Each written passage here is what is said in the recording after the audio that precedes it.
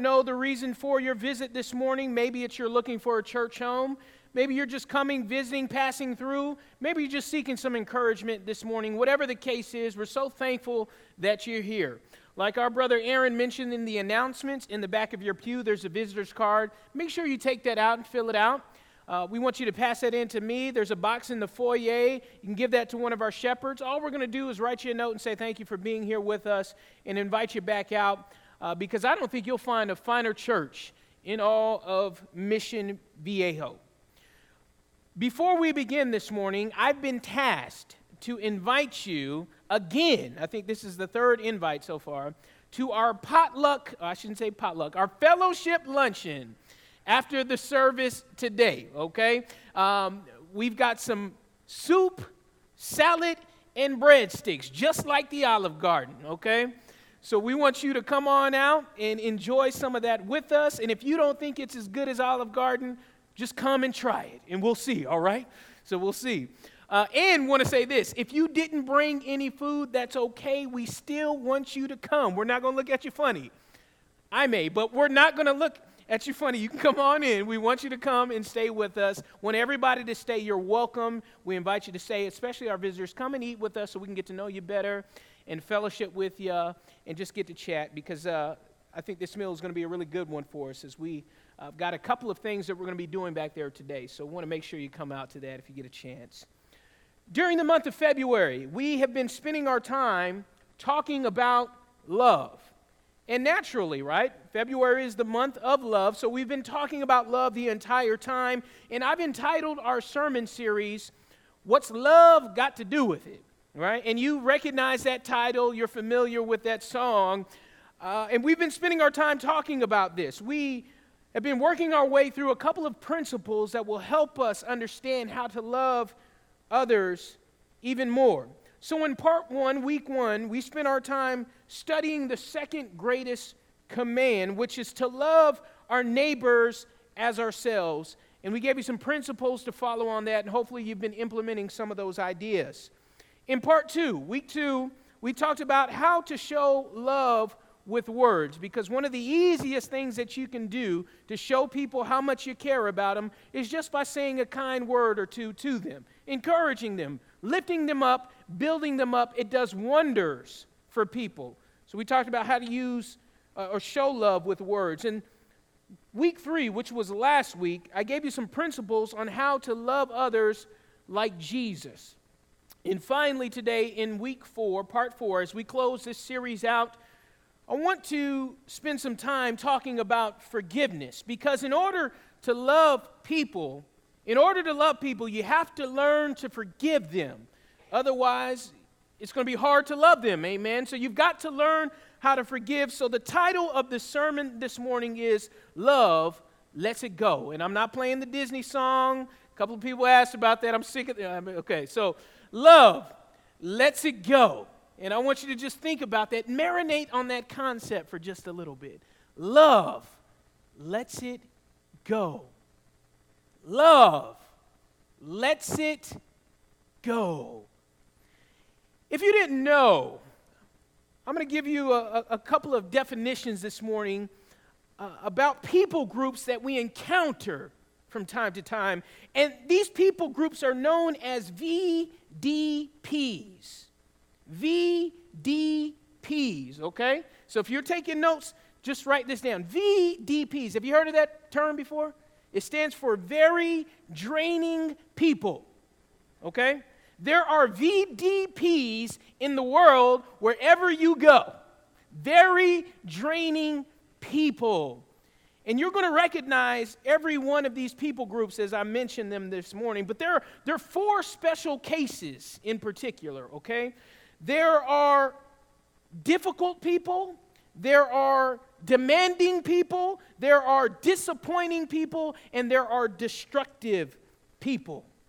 And you have all of these four different groups of people in your life wherever you are at a given moment. And you've got to be aware of those people. And God says this about those people: so what? I want you to love them anyway. And chances are, when we think about people groups or people that we have trouble loving, they fall into those categories. And what I love about the God that we serve is he says it doesn't matter.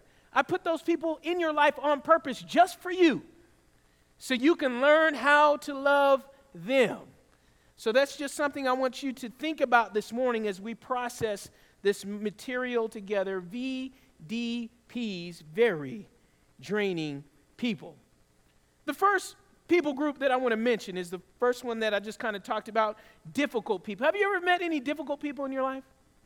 None of you? Wow, I'm just really impressed by that. Some of you are like, yes. So many, in fact, that I can't tell you how many I've run into and encounter on a daily basis. That's right, there are difficult people in your life and in the world. And you know who these people are. We don't even really have to kind of go through the definition of this because you already know who they are. They're people who are just hard to work with. Whenever you have an idea or ever you're trying to work with them, maybe they're in your job place, maybe they're in your family, maybe, they're in some kind of other social circle. You can't get along with them for whatever reason. You say one thing, they say the exact opposite just because. Always just want to throw a monkey wrench into the dynamic. They're hard to get along with. They seem to be unpleasable, and they're often cranky. Have you met people like that? That's the difficult people. And they're in your life all over the place. And then there's another group, and they're called the demanding people. And I want to tell you something about demanding people. They have an agenda, and you're a part of their agenda. They have an agenda. These people are aggressive. Have you met demanding people? They're pushy. And whenever you're around a demanding person, you always feel a bit manipulated. And there's demanding people that you know right now that are in your social circle in your life. There's also disappointing people. And these people oftentimes don't mean to hurt you, right? Maybe these people are people that you love. They love you. You're great friends. But for whatever reason, they just can't seem to keep their promises or fall through on what they said they'd do. And they end up disappointing you, and you have to deal with the disappointment of them not following through on their commitments. There's disappointing people in your life that you have to learn how to deal with. And then the last group, which is probably the hardest one to deal with, is that there are people in your life that are destructive people. These people want to harm you. These people are intentional, and they are out to get you. And it's sad to say that, but it's so true. There is evil in this world, and there are hurtful and hateful people and deceitful people that want to harm you. And you've got to be aware of that. And I know we don't like thinking in those terms. We don't like talking about that. Everybody's good. Everybody's good. I don't know about that. I say there's evil in the world. And some people are so indwelt with evil that they can't see any other way to function. And they're out to get you. And Jesus says, when it comes to all these people, you got to love them anyway. And that could be very, very hard to do. So this morning, let's figure out how to do that. Let's learn how to do this together. The first passage of Scripture that I want to look at is, of course, found in 1 Corinthians chapter 13, the love chapter, right? That's where we go to start this whole conversation off. So let's look at 1 Corinthians chapter 13 and see what the Bible says. It says, love is patient. Love is kind. It does not envy. It does not boast. It is not proud. It is not rude. It is not self-seeking. In the last two portions of this text is what I really want to focus on this morning. It is not easily angered. It keeps no records of wrong. Love is not easily angered. That means if you love someone, you're able to keep your cool under the circumstances. Love is not easily angered. It takes a lot to get a person who truly loves you to be upset. It takes a lot for Christian people to get upset. Amen? Wait a minute. It takes a lot for Christian people to get upset. Amen? It should, right? Because we know what love is. And if we know what love is, that means we should be people that aren't easily angered. We should be as cool as the other side of the pillow, right? But sometimes it's hard to be that way. Love is not easily angered, and it keeps no records of wrongs. You see, we tend to be long-suffering sometimes with family, or at least we should. But when it comes to our neighbors, how long-suffering are we with them? How often do we get mad during the day at someone else?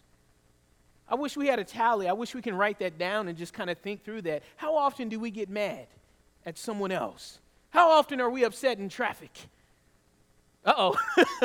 Thanks for the transparency. How often, right? How often are we upset? Because if we truly love people, we say, you know what? We're able to keep our cool and we don't get flustered. We don't get riled up because we love people. And that's a hard process. That's really, really hard to do because you have VDPs in your life, and they're in your life on purpose. God put them there. So it's hard not to get angry, and it's hard not to keep records of wrongs. I struggle with the records of wrongs every day because of my next door neighbor. It's true. I mean, I don't know what the problem is. Every morning, let your dog go to the potty just on the lawn. And one morning I saw her, and she was outside letting her dog do the thing, and I looked at her, and she looked at me, and she said, "Good morning," and then walked off, and I'm thinking, I just saw you, and it's right there. You know, it is hard not to get bitter and angry and to keep records of wrong. It's really hard because God puts people in your life, and you've got to learn how to deal with them. Next passage, Romans chapter 14, verses 12 and 13. Here's something else that we got to think through. Romans chapter 14. So then, each of us will give an account of himself to God. Therefore, let us stop passing judgment on one another. Instead, make up your mind not to put any stumbling block or obstacle in your brother's way. Therefore, let us stop passing judgment. If you hadn't underlined that text in your Bible, make sure you do that. Let us stop passing judgment, because it's really easy to pass judgment. That's what we do. We do that well. We like passing judgment. We like putting people into boxes so that we can figure them out. They are this way, and now we got it, right? Let's stop passing judgment. If you think about the context of this passage, you guys know it well, right? In this passage, there was an issue going on. There was idols in the world at this time. During this time period, Christendom was growing. There was meat sacrificed to idols, and that meat was being sold at the marketplace. These new Christians were wondering if it was okay to partake of this meat or not that had been sacrificed to idols. Some Christians were saying it's just meat. It doesn't matter. An idol is nothing. Other Christians were saying that's meat sacrificed to idol. You shouldn't have anything to do with it.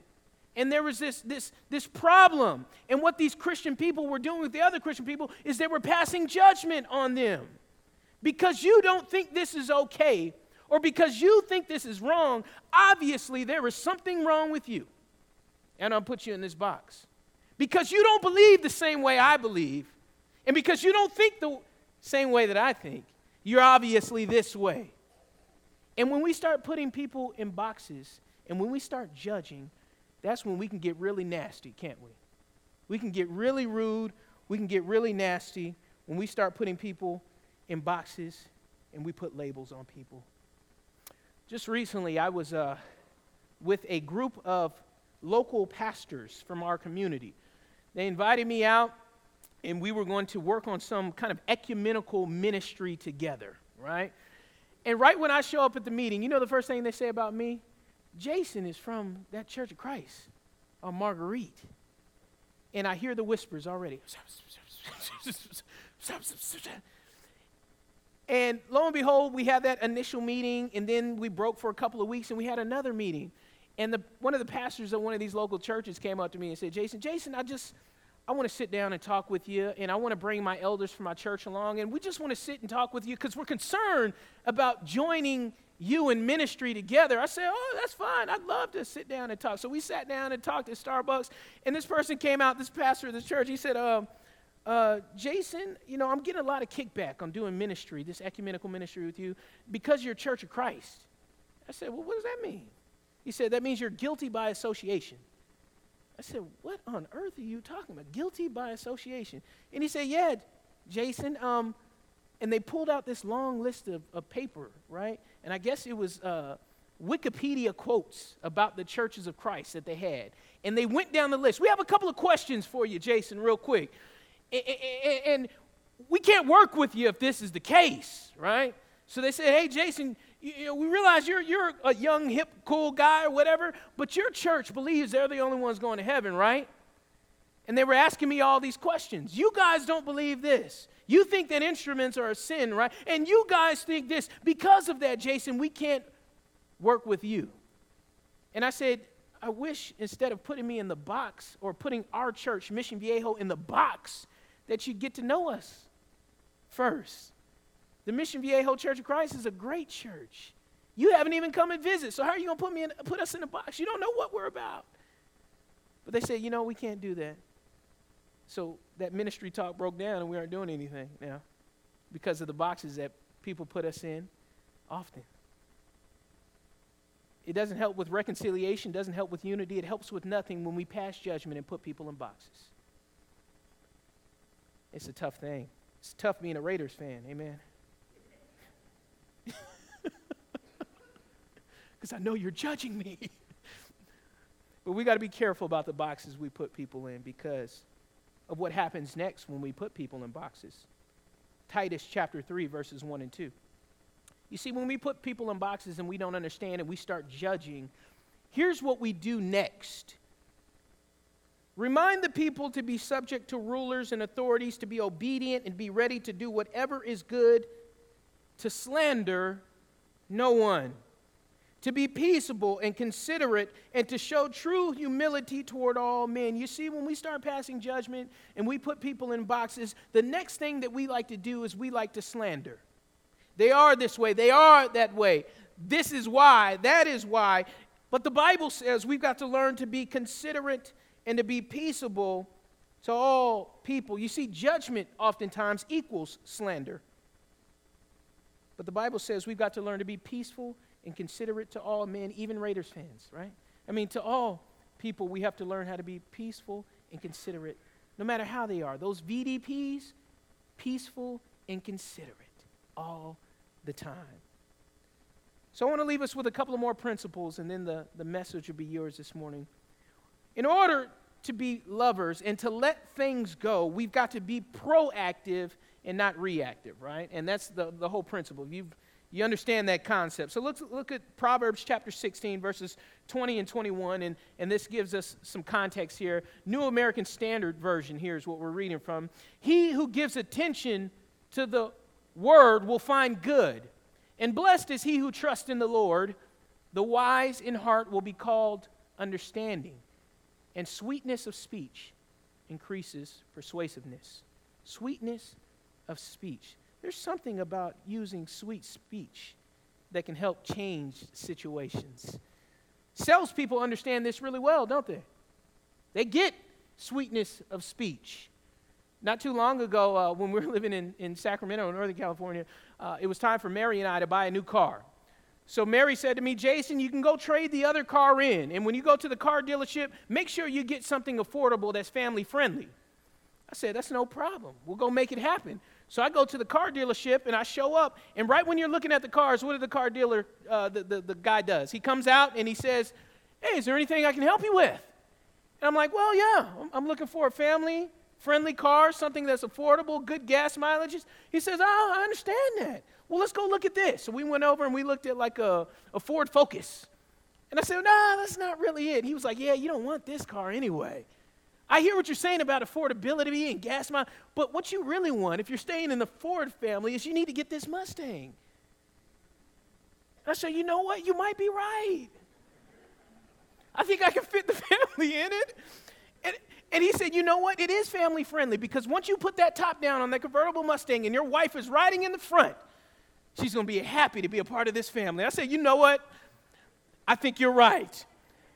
So we went over to the Mustang, and I got into the front seat, and he said, go ahead and lay that top back. I laid the top back. He said, you know what? You look good. And then I said, you know what? I think I do. I think I do look pretty good. And he said, I can just imagine you with your wife and your two children in the back seat. And I said, you know what? I think you're right. So that day he said, you know what? I'm going to offer you a great deal. I'm going to take 1,000 off. I said, that's a great deal. And that day I ended up buying a Ford convertible Mustang. And I remember when I drove it home, and Mary walked out of the house. She walked out and saw the car, and she did an about face and walked back into the house. She won't have anything to do with me. I got into a lot of trouble that day. There's something about sweet speech that can persuade you to do things, right? Sweetness of speech. Now, we're not using sweetness of speech to try to coerce people or get people to do our will, but we use sweetness of speech to instill in people confidence and to make them think that we really do love them and we care about them. That's why we use kind speech. You know what? You're good at what you do. Keep up the good work. I'm so proud of you. We're not saying that just for show, but we're doing that to show people that we care and to show them that we do love them and to instill in them, like I said, some confidence, some self-esteem, some value, some worth. You've got to use kind words, and I love it so much here at our church when I hear those words being used amongst us. It's so powerful, You're really good at that. Keep up the good work. Oh, it's so moving. And what we do is we just kind of change the identity of things when we use good words. You ever heard this term? Kill them with kindness? That's a weird term, isn't it? We're talking about love. But you've heard that term before. When it comes to VDPs, very difficult people, what you do is you kill them with kindness. And I used to think, yes, I can kill them using kindness. But that's not really the principle. That's not the idea there. But that's something that we use often, right? I'm going to get back at them by being kind to them. And that's not the mentality that we should have. And that's not really what Scripture talks about here. But I want to look at Romans chapter 12, verses 20 and 21. And I love this idea here in Romans chapter 12. On the contrary, if your enemy is hungry, feed him. Look at that. If your enemy is hungry, church, Christians that love others, we are called to feed them, our enemies. Yes, that's right. If he is thirsty, give him something to drink. In doing this, you will heap burning coals on his head. And you guys know you like that part, don't you? You're like, yes, burning coals, burn them. But that's not the message here. The message is that you're doing something by being kind to people that aren't kind to you. And what you're doing is you're showing them love. It's like the Grinch. Have you guys seen the Grinch? The Grinch Stole Christmas, right? Remember how his heart was all broken and, shrunk down, and when the people were loving on him, his heart grew, right? That's kind of the principle here, the idea here. When you love people, it changes things, and you're ridding them of that sin in their life by loving them. Do not be overcome by evil, but overcome evil with good. You see, with VDPs, very difficult people, it's easy to get into it with them, isn't it? When they start all that stuff, it's easy to lash out and to combat and to say, you are this, you are that. But that's not what we're called to do as Christian people. If we really want to love people, we're not called to do that. We're called to be kind, even in the midst of that. So this weekend we had a playoff game. My girls' basketball team, Team Storm, we made it to the playoffs. So we went this weekend and we played 2 games during the playoff. And during the first game, one of the coaches came up to me and said, hey, Coach Darden, just want to say to you, good luck. But unfortunately, you're going down. And I thought he was joking. I said, that's a good one. And he didn't smile back or laugh back at me, so he told me that he was serious. And I said, are you kidding me? Did he just say that to me? Did you just say that to me? And he was serious about it. He said, you're going down. And then his daughter played on his basketball team. His daughter went up to Alayla and said, Alayla, you guys aren't that good and you're not going to win. And Alayla came back. She said, Dad, you won't believe what this girl said to me. And I said, you know what? Her dad said the same thing to me. And we were thinking, and I had to make a decision quickly. I could have lashed back out because, I have a short man complex. So I want to go up and give him a piece of my mind. But I said, you know what? We're not going to do that. We're going to wait till we meet them in the championship. And then we'll let our actions show.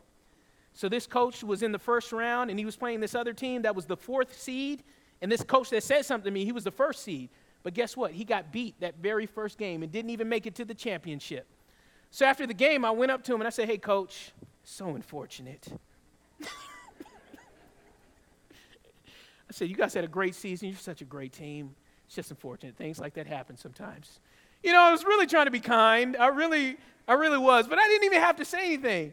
And he just stuck out his hand. He said, all right, good job. And he just kind of walked away. And I was just thinking, see, this just, when you're able not to react, usually God comes through in big ways, right? When you're able to keep your cool, God fights for you is what Scripture says often. So when it comes to very difficult people, if we're able to keep our cool and keep our composure and to be kind and respectful anyway, God comes through in big ways. And then lastly, I want to leave you with this verse, Matthew chapter 18, verses 21 and 22. Love lets it go. And when we're dealing with VDPs, we need to keep this passage with us. This is the one that I really want to end on. This is one that is so powerful, but so hard.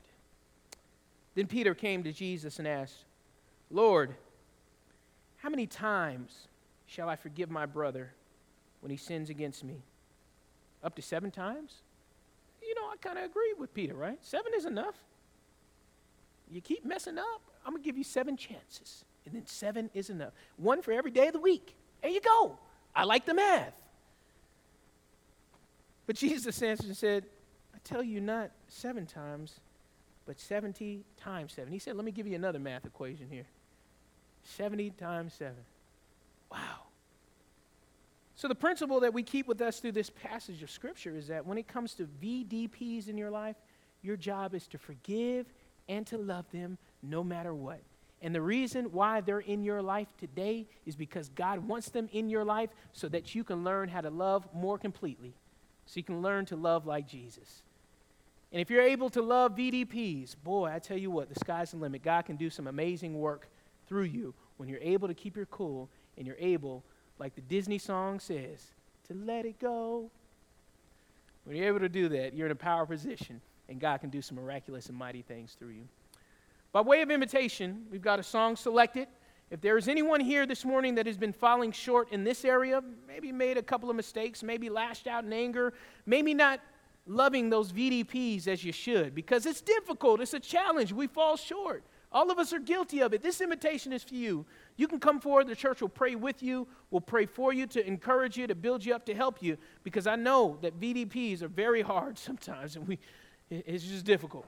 Now, some of you this morning can't even work through that process of loving VDPs because you're not in Christ yet. Because when you're in Christ, He gives you the power to be self-controlled and to help you love unlovable people. Maybe there's someone here this morning that's not a Christian. You need the power of God in your life. You need the life-changing blood of Jesus Christ in you. You need the Holy Spirit inside of you to help you with this very difficult task. And this morning, if you're not a Christian, the question is why not? Why not? You ought to become a Christian today. We've got a baptistry ready. We'll immerse you in water.